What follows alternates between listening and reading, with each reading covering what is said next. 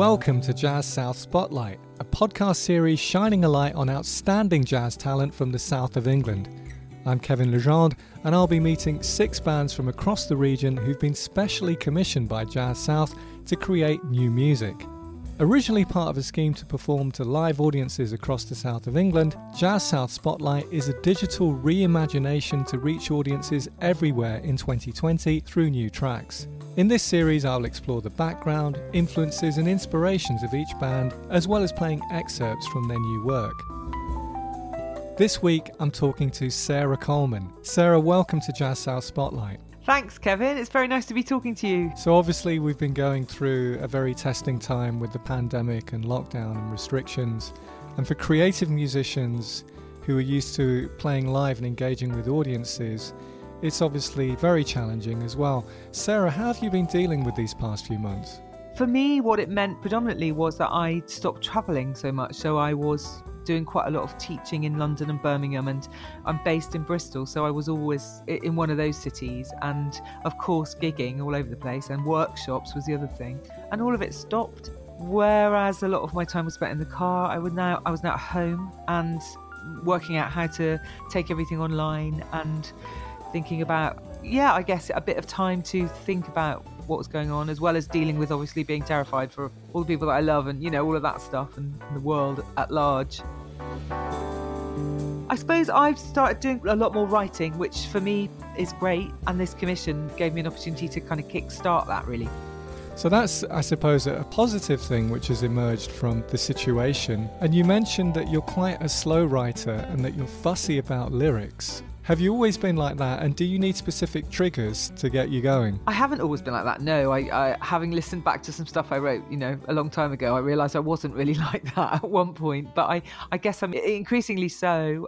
The trigger points will either be a fleeting thought, or I do spend quite a lot of time writing things down that people say, or it might be some music. There's 2 songs that I've written for this commission, and one of them started with a piece of music that Rebecca had written, and that was the starting point.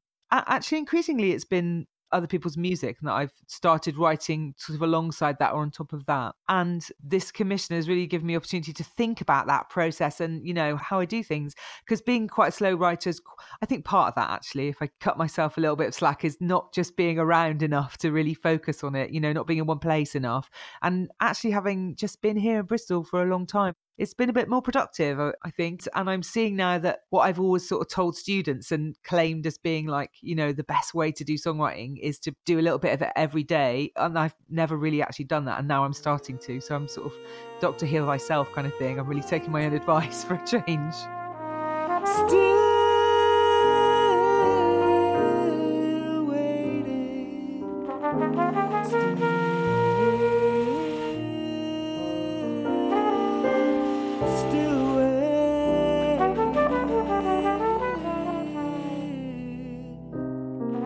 So Bristol is an amazing musical city, and one of the other artists appearing in the podcast, We Are Leif, their vocalist Louise Victoria is based in Bristol, and she's talked about the importance of the city as well when you think about its incredible musical heritage. Has it been a source of inspiration to you as well? I wonder if it has. I think it could be. I don't stay in one place for long enough for that to happen. I guess I was born in Bristol, so I'm a true Bristolian. I was here until I was 18, and then I moved to Birmingham to study, and I spent a lot of my adult life in Birmingham, so I feel a little bit honorary Brummie as well. Which is another great musical city. I love Birmingham very much, and I guess I've been back in Bristol for maybe 6 years. I think there's a lot of things changing in Bristol at the moment. There's a lot of stuff happening. Been collaborating with musicians for the Bristol Jazz Festival, which had to be postponed, unfortunately, on a new project called What She Said, which was all about women composers and producers and arrangers. That was a really exciting project that we had to just sort of pause on. So yeah, there's a lot happening here, really is. So you mentioned Birmingham as well as Bristol, and you've got the band kind of spread out as well. You've got Percy Purseglove, I think based in Hamburg, your engineer in Italy. What has it been like developing this music with everybody kind of just in these different locations? Well, I guess the whole pandemic thing has meant we're all online. So in a sense, you could be anywhere. So in that regard, it's sort of the same for anyone, I guess. we did this commission. The piece Turning Over Stones was all done remotely. So everybody sort of brought what their parts one after another, which was a really new way of working. I guess more like sort of studio one at a time kind of vibe, session vibe sort of thing, which was really interesting. I guess having all worked together for such a long time, that had some impact on it. That was an interesting thing to think about when I was writing it, about leaving space for certain things to happen musically. And I knew what they would be because I knew the musicians, I guess. So that was cool. I think we're managing, I guess, Kevin, we're managing because we have to, right? So we're all desperate to be creative. So we're just finding these ways online. That's the godsend. That's the thing that's saving it, is that we can do it. We can send tracks around the world. We can work like that. So we're managing is what I would say. And we're finding a new way to create together. Thankfully, more recently, I've been able to spend time with Rebecca Nash, who I work with quite closely. We've been able to sort of be in the same room together and do some work. And Steve Banks is my husband, so he's in the band. So that's made things a little bit easier as well, I guess. Now, Turning Over Stones, which is one of the tracks that you've written for the commission, has a really interesting lyric. I mean, the expression itself, turning over stones, is quite unusual. And I believe that's something you heard and it struck a chord with you. It did. It really did. And it's one of those things that when those phrases are said, you have to really remember them because they're really good fodder for sort of, turning idioms inside out a little bit to appeal to people's sense of something familiar, but that you want to shine a new light on that notion. Actually, I was talking to Rebecca about something and she said, she was talking about herself and saying that she was somebody who always was turning over stones. And we talked for a minute about what that meant, meaning kind of always wanting to look at the heart of something, the truth of things, always wanting to get to the bottom of things. And I just thought about how that is in life and how we do that in life, or we don't, depending on how far we want to go with the searches into ourselves and our lives and our histories and our processes and, all the things we do. And sometimes that feels like a really comfortable thing to do. And at other times it's terrifying and scary. And I suppose this song is both of those narratives. It's being on the edge of turning over stones, wanting to go looking, and at the same time feeling like you could be digging up trouble, as the lyric says. And I guess it's about being in that halfway house and not knowing whether to jump or not. It feels like it's an interesting notion, a transitional sort of thing to be thinking about before moving into the next period of writing. Okay, let's listen to Turning Over Stones by Sara Colman.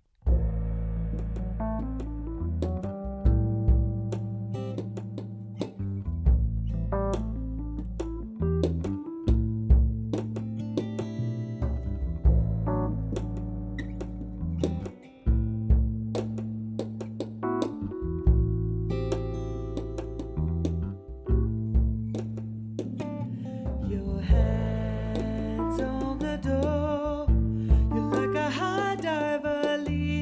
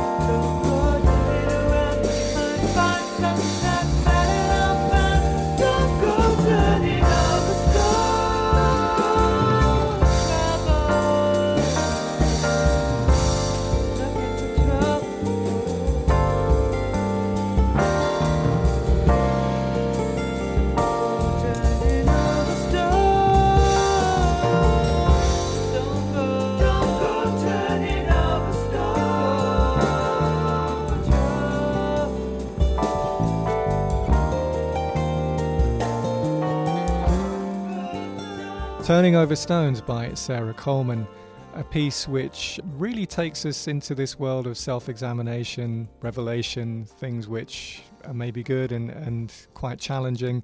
Sara, it's a really, really interesting lyric and a really good arrangement as well.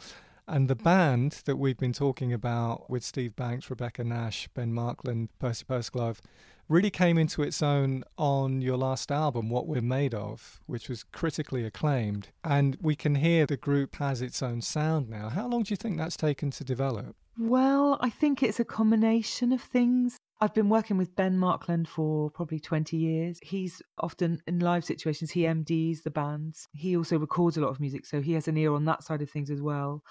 So that relationship was ever there. Rebecca and I have been working together now for about 6 years in lots of different projects. So that's another kind of relationship that's also kind of present in this mix. And Percy too, actually, for about that length of time. And I've been working with Steve for, I don't know, maybe 7 or 8 years developing new music. And also on this piece of music is Jonathan Silk playing drums. And Silky, as he's known, has had a really big impact on the album because he did a lot of the string writing as well. And he plays drums here on Turning Over Stones. My relationships with each person has formed this kind of group, which we all seem really happy to be playing together when we get the chance. And we did quite a lot of gigs around What We're Made Of, and it was quite an intense time making the album. Some of the tunes we were already playing, some of them we built in the studio. And that team, in fact, are part of upcoming projects that are going on as well. So it feels like I've had the opportunity to work with people that I just feel really, really, who both engender in me a sense of confidence and who I feel are so supportive in a sort of practical way from a project point of view, and also obviously musically, which is amazing, sort of invaluable. You know, they're a treasured group.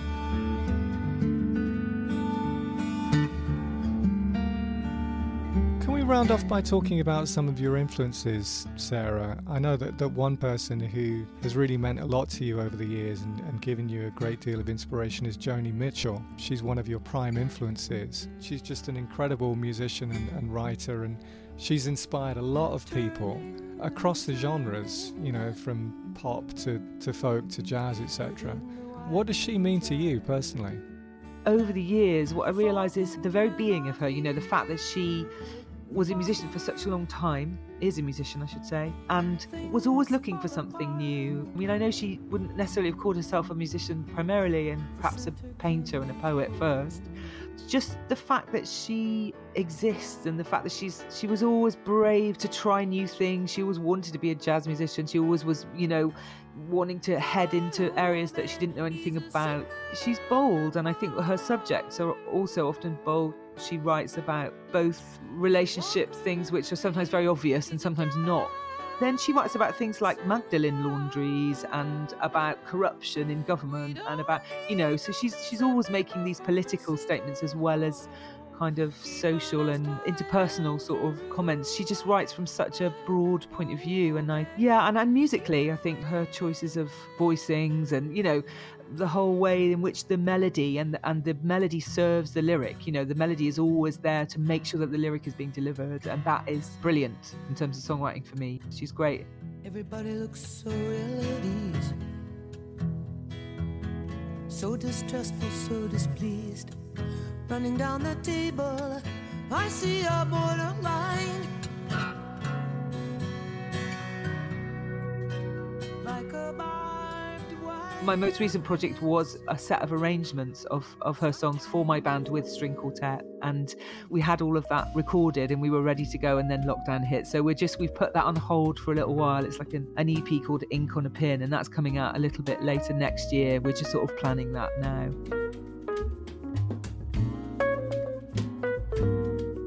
It's songs that I've really loved of hers, and Silky's done the string arrangements, and we recorded it at Real World, and it was in Wiltshire, and it was a lovely, lovely experience. We recorded it all live just to bring her music, to have our interpretation of it, just to kind of, as sort of homage to her. It was just a lovely thing to do. So hopefully we'll get that out sometime next year as well. Well, your interpretation of Joni Mitchell's music is definitely something to look forward to.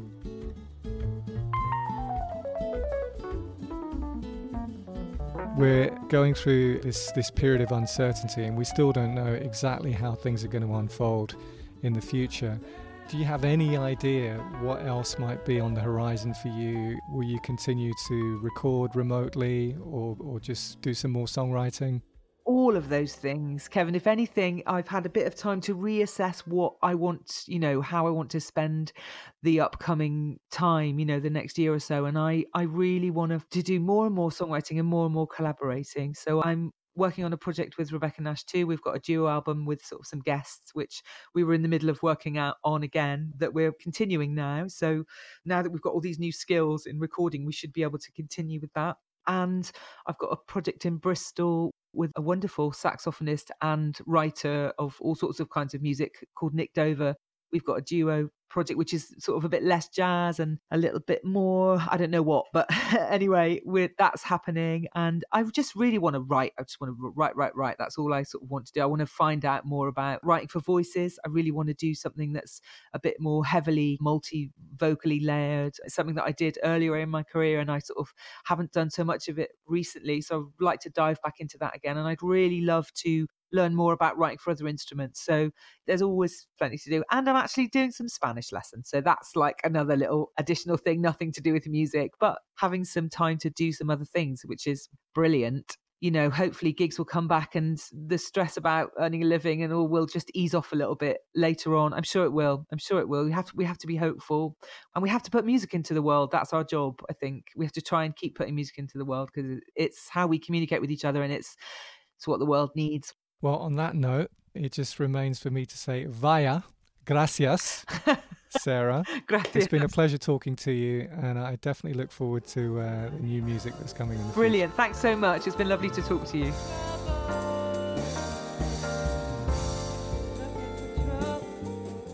And to hear Turning Over the Stones in full by Sara Colman, along with links to all the previous podcasts and new commissions, visit www.jazzsouth.org.uk/spotlight. Jazz South supports the development of jazz across the south of England outside London. It is led and hosted by Turner Sim Southampton, a concert hall and live music producing organisation with support from the University of Southampton and funding from Arts Council England. I'm Kevin Legendre and this has been a 2 Degrees West production for Jazz South.